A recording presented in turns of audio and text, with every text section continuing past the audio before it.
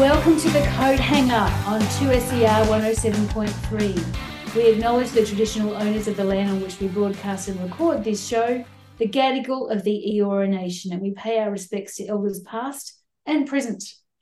The Coathanger is a show and podcast where we tackle women's footy with a Sydney view. Stumbling over my words there.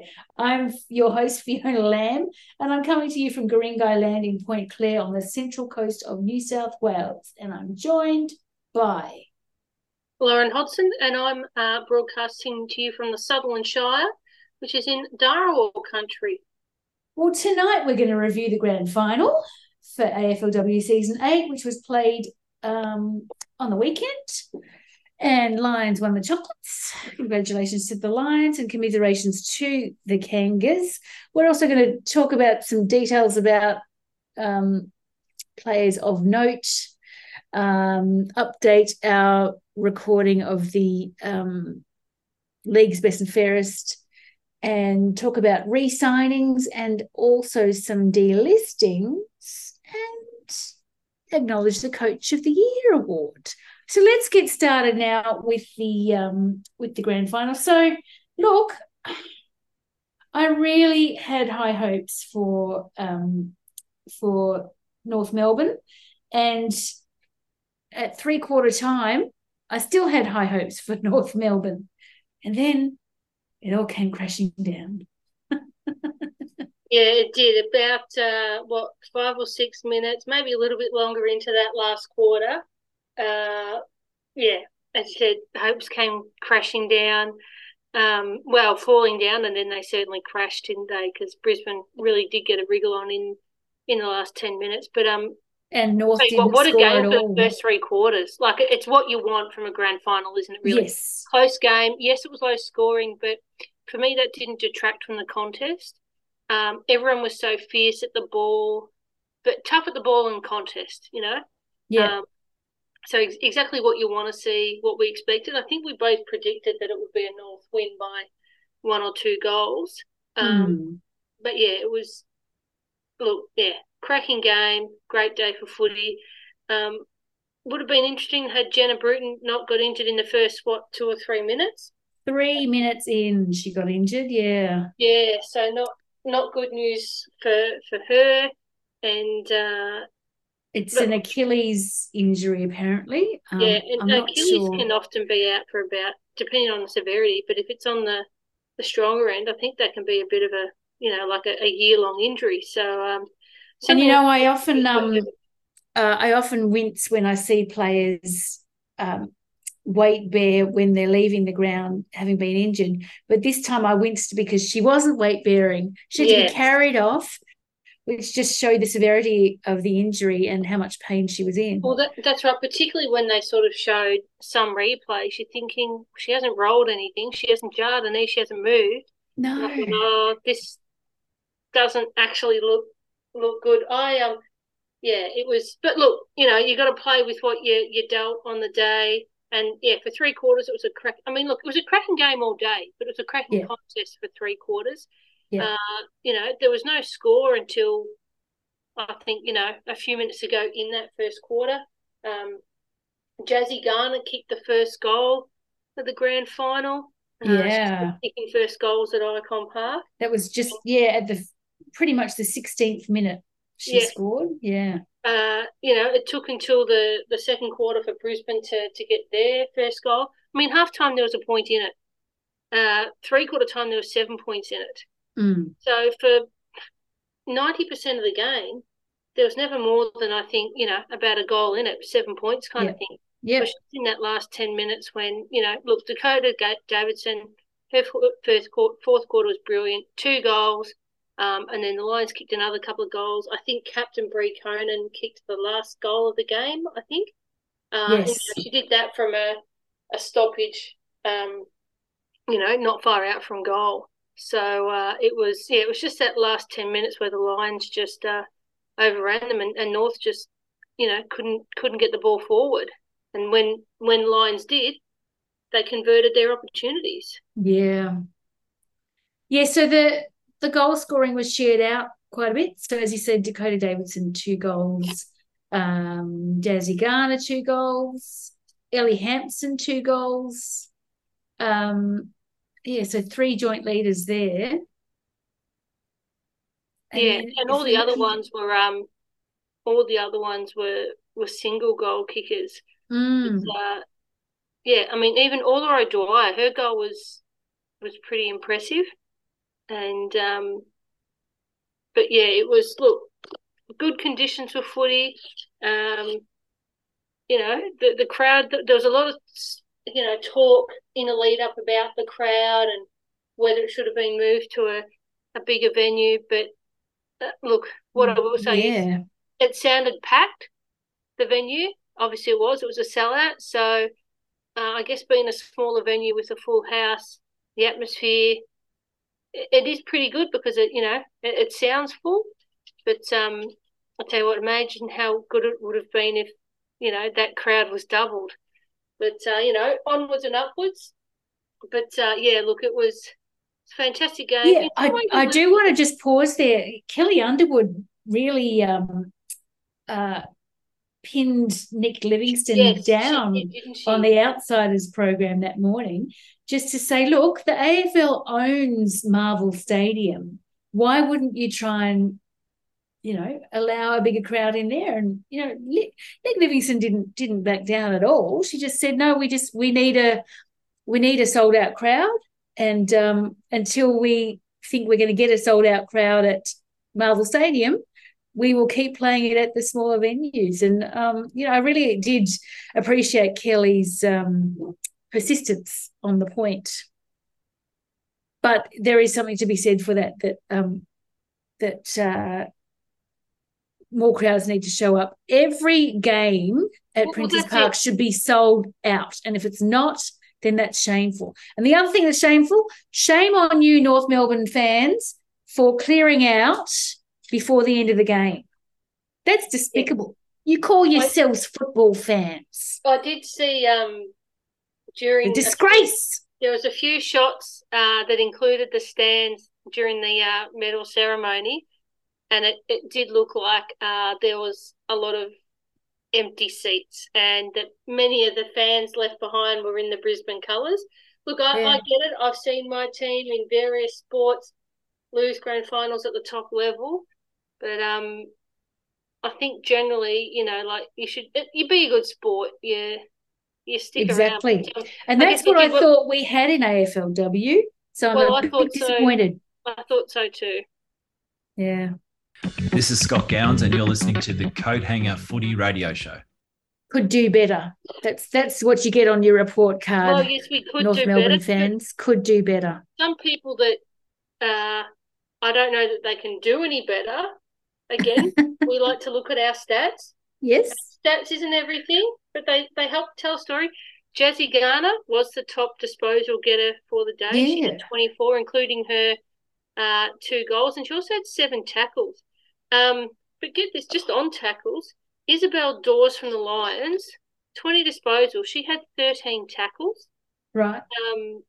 Looking at the stats for Brie Conan, who ended up being best on ground, 19 disposals, 1 goal, 10 tackles. Another Lion who's in double figures for tackles was Ellie Anderson. She also had 20 disposals.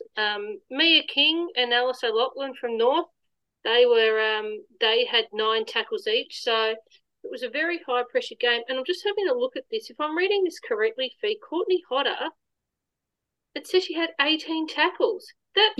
With a season average of 8.3. So she was a tackling machine in that game. It says a lot about forward pressure, but I think I'm not quite sure what the team stats are for tackles, but I've got a feeling that the Lions might have had that weighted in their favour. I think I'll try and find them, but I remember the commentators referring to it later. Yeah, here we are. I've got it. It's 109 Lions to 75 Kangaroos. So there you go. That's a lot of tackles for the Kangaroos as well.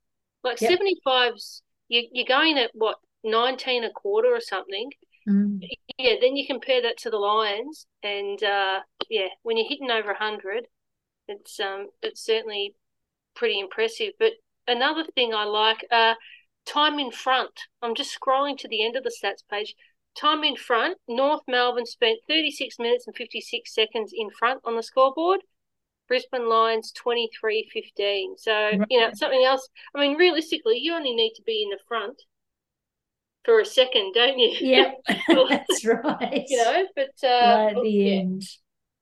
certainly what you want to see. A good game of footy, a good day. The crowd were, whilst they might have left a bit early, they were, very supportive and at full voice whilst they were there. Yeah. Oh, so here's something else interesting. Kangaroo kicks. Kangaroos 132 to Lions 116. It's all very well to kick, but you better be accurate. Well, that's right. And, we talk about this stat most weeks, disposal efficiency overall. North were 54.2, Lions 60.8. So efficiency is probably down for both sides. Yep. Because you really would want to see it above that. But, it shows that the more efficient side, and even inside 50s, efficiency inside 50, North were only 26.5. Now, Brisbane were only 42.9, so not great. Disposal efficiency inside 50, I guess that's in the end, that was a big difference, as well. The Lions just used the ball better. And maybe that's reflective of the tackles. When North had the ball, they were under so much pressure because of the tackling from the Lions that, who knows, maybe they made mistakes because of that when they were being tackled, or perceived pressure as well. That certainly Yeah. Hey, it's Elise Parker here, and you're listening to The Coathanger. Okay, so Brie Conan got best on ground. She did. Very well deserved, I think. Well deserved. And also a shout out to that little Oz kicker who gave her medal and walked to the side of the stage and leapt off and gave a great big. Now, she wasn't the one that did the arm flex. I think there's a few of the medal presenters that made their mark. One I remember did an arm flex, and obviously you can't see it on radio, but I'm flexing both arms now. Yeah. And the little Oz kicker that gave Ellie Anderson her medal, wasn't that a lovely interaction? It was very sweet, wasn't it? So she signed thank you in Auslan, so that was very sweet. Yeah, it was pretty special. Yeah. I'm Lisa Steen, and you're listening to The Coathanger. When we were recording last week, the W Awards were on, and so we announced whoever we could at the time, and we predicted that Jazzy Garner might get the best and fairest. We were wrong. Who would have thought we would be wrong and that Jazzy Garner wouldn't get recognised? I mean, after all these years. But we were wrong. Well, do you want to start from the winner or build up from the top 10? Why don't you build us up, Loz? All righty then. So in 10th place on 13 votes was Anne Hatchard from Adelaide. So the crowd goes wild, the applause builds. In equal 9th, we had Georgie Pressbarkers from Geelong, Jazzy Garner from North Melbourne, and Ellie Anderson from the Brisbane Lions. Bonnie Toogood was next. I think that makes her equal 6th. She was on 15, so really good season for her. Now, in equal 2nd, we had 5 players. Drum roll, please. Claudia Whitford from the Gold Coast Suns, Ash Riddell from North Melbourne, Amy McDonald from Geelong, and Chloe Malloy from the Sydney Swans. Chloe Malloy. The Malloy. Quite a bit in front on 23 votes from a possible 30. So she averaged 2.3 votes a game. Yep. Was none other than Richmond's Monique Conti, who in her off-season is going to play WNBL again. So no rest for the wicked. Is she and she also recognised that she's the Tigers' first ever winner of the AFLW Best and Fairest. Oh, there you go. Well, I must say she's been a very deserving player for many a season. So it is a great thing to see her recognised. And so congratulations to Mon Conti. Yeah, certainly well deserved. And, we mentioned, obviously, we went through the All-Australian side and some of the other winners like Goal of the Year and Mark of the Year last week. But, nice to be able to report on the winner and, having a Swan finish equal second. Pretty, I think it's reflective of not just Chloe Molloy's season, but the Swans as a whole side improving. Yeah, exactly. Now, I think we didn't mention this, but it was announced a little while ago, and that is that Zali Goldsworthy, Rising Star, Season 8, has signed with Giants for another 4 years, as has Ali Morfitt for the Swans. Yes. So that's really good to see. It's especially reassuring given that there were rumours about that Ali Morfitt was being approached by Melbourne teams. I know. How dare they? How dare they try and poach people? Mind you, I still reckon that Elise Parker should roll the dice. Yes, well, that will be certainly one to watch in the off season, won't it? To see what offers she may or may not get, and if she does, what she going to do. But yeah, certainly for the Swans to get Ellie Morfitt re-signing long term, massive plus, because we mentioned on air last week she was second in the voting for Rising Star and she missed the last 3 rounds. Yeah. It's a bit of round 7 from when she was injured. So and she missed out by, I think, was it 1 vote? So, yes. To get her to re-sign long term, that's a massive, massive get for the club. Well, shouldn't say get, but it's a really good sign for the retention. Swans, yeah. That's right. Yep. This is Maddie Collier, and you're listening to the Coathanger. Hey, Loz, who won the AFLW Senior Coach of the Year award? Well, we speak about drum rolls for the AFLW Best and Fairest. Now, this one, I think potentially this could be a first for the competition fee. Yeah. I don't think we've had it happen before. There was actually a tie. We actually had 2 coaches crowned as the AFL Coaches Association AFLW Senior Coach of the Year, and they were Brisbane Lions head coach Craig Starcevich. So well done on him. Premiership coach again. Now he's a dual premiership coach. And the second was none other than friend of the pod, Sydney Swans coach Scotty Gowans. Scott Gowans. Congratulations, Scott Gowans. So yeah, pretty impressive there, isn't it? Yeah. Talk about a meteoric rise, after, again, a less than stellar season last year, making it to finals and being recognised for his coaching. And, we have recognised him as a coach for many years at VFLW level as well as AFLW level. So it's just really good to see that recognition. Well, absolutely. I'm just reading from the Swans website now. They had a chat to Gowans and he said, quote, "It's something I'll probably reflect on a little later, but I'm very proud to win this award. I'm well aware it's a result of being able to work with great people who make my job a lot easier." He then went on to say that time has been key to success, time to plan and prepare. In my case, I had a number of weeks off where I couldn't work, so I was able to sit, think and strategise. It allowed me to come back better and ready to go. Time is a marvellous thing. Obviously, too, the training habits of the players, having time to prepare and a proper pre-season really helped us. So interesting that, he focuses a lot on the time and whether it be time for yourself, time to prepare, whatever that may be. But, yeah, certainly well-deserved. And as I said, also obviously for Craig Starcevich as well. But, I think it's a good sign that they couldn't break him. To have 2 coaches tying the votes is, I think it's a good thing for the competition. Yeah. Now, speaking of Swans, let's talk about the delistings because there's been some announcements, hasn't there? Yes, there have been some announcements. Now, the Swans have announced, what have we got? I think it's 5 delistings so far.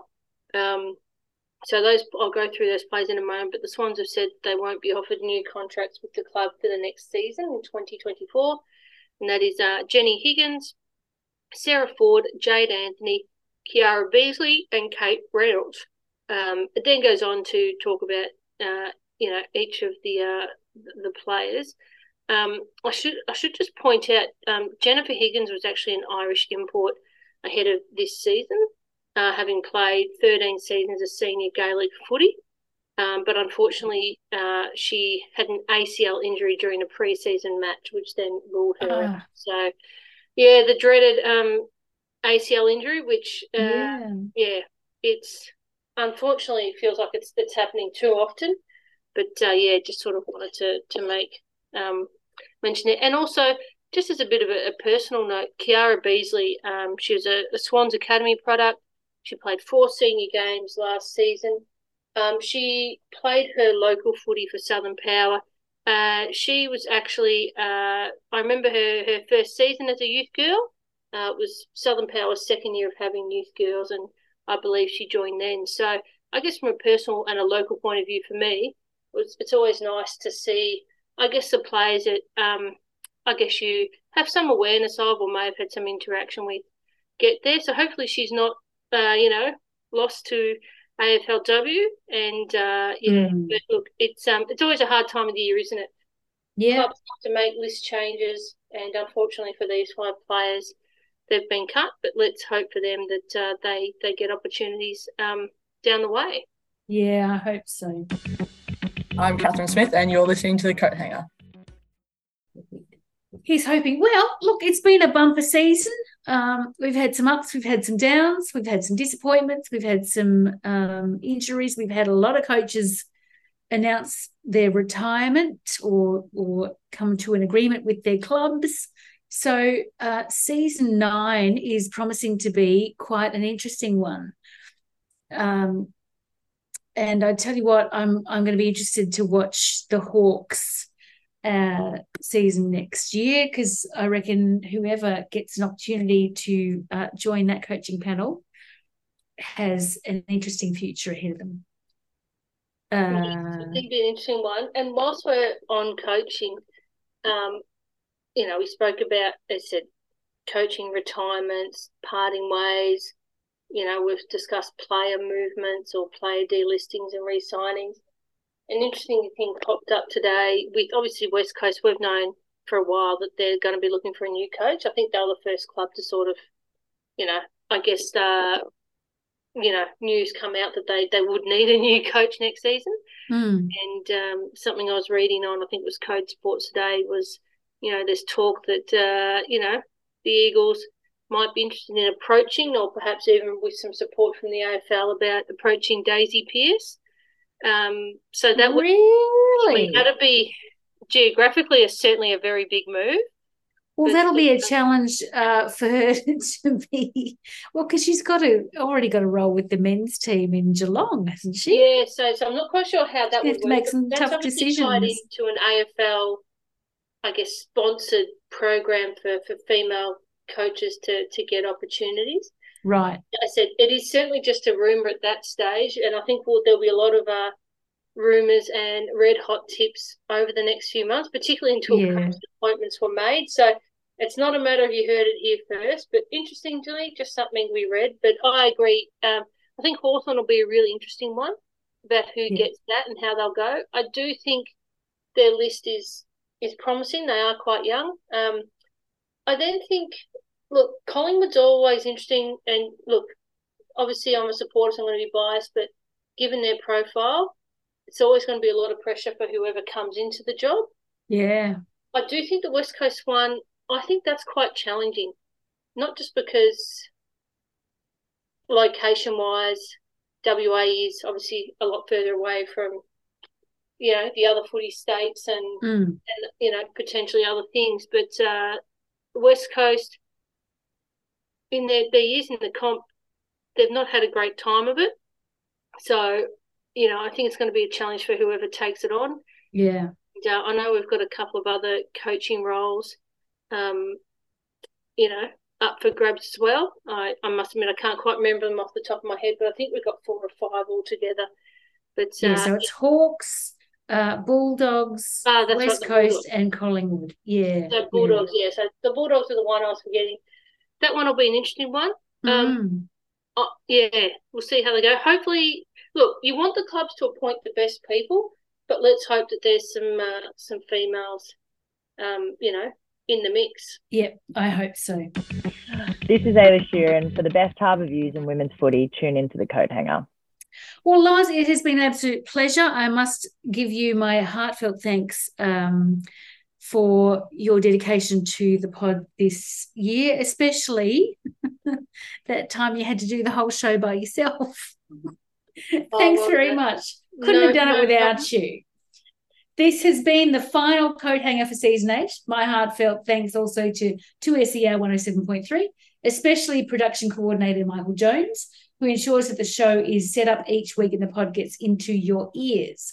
Also, program manager Anthony Dockrell, who has supported the Coathanger since inception. Lozz Hodgson, my co-hostess with the mostess. Coach Lisa Kiwi-Roper and Christy Williams for joining the panel occasionally this season. Special guest Coach Donnie Hess, host of the YouTube podcast Donnie's Disposals.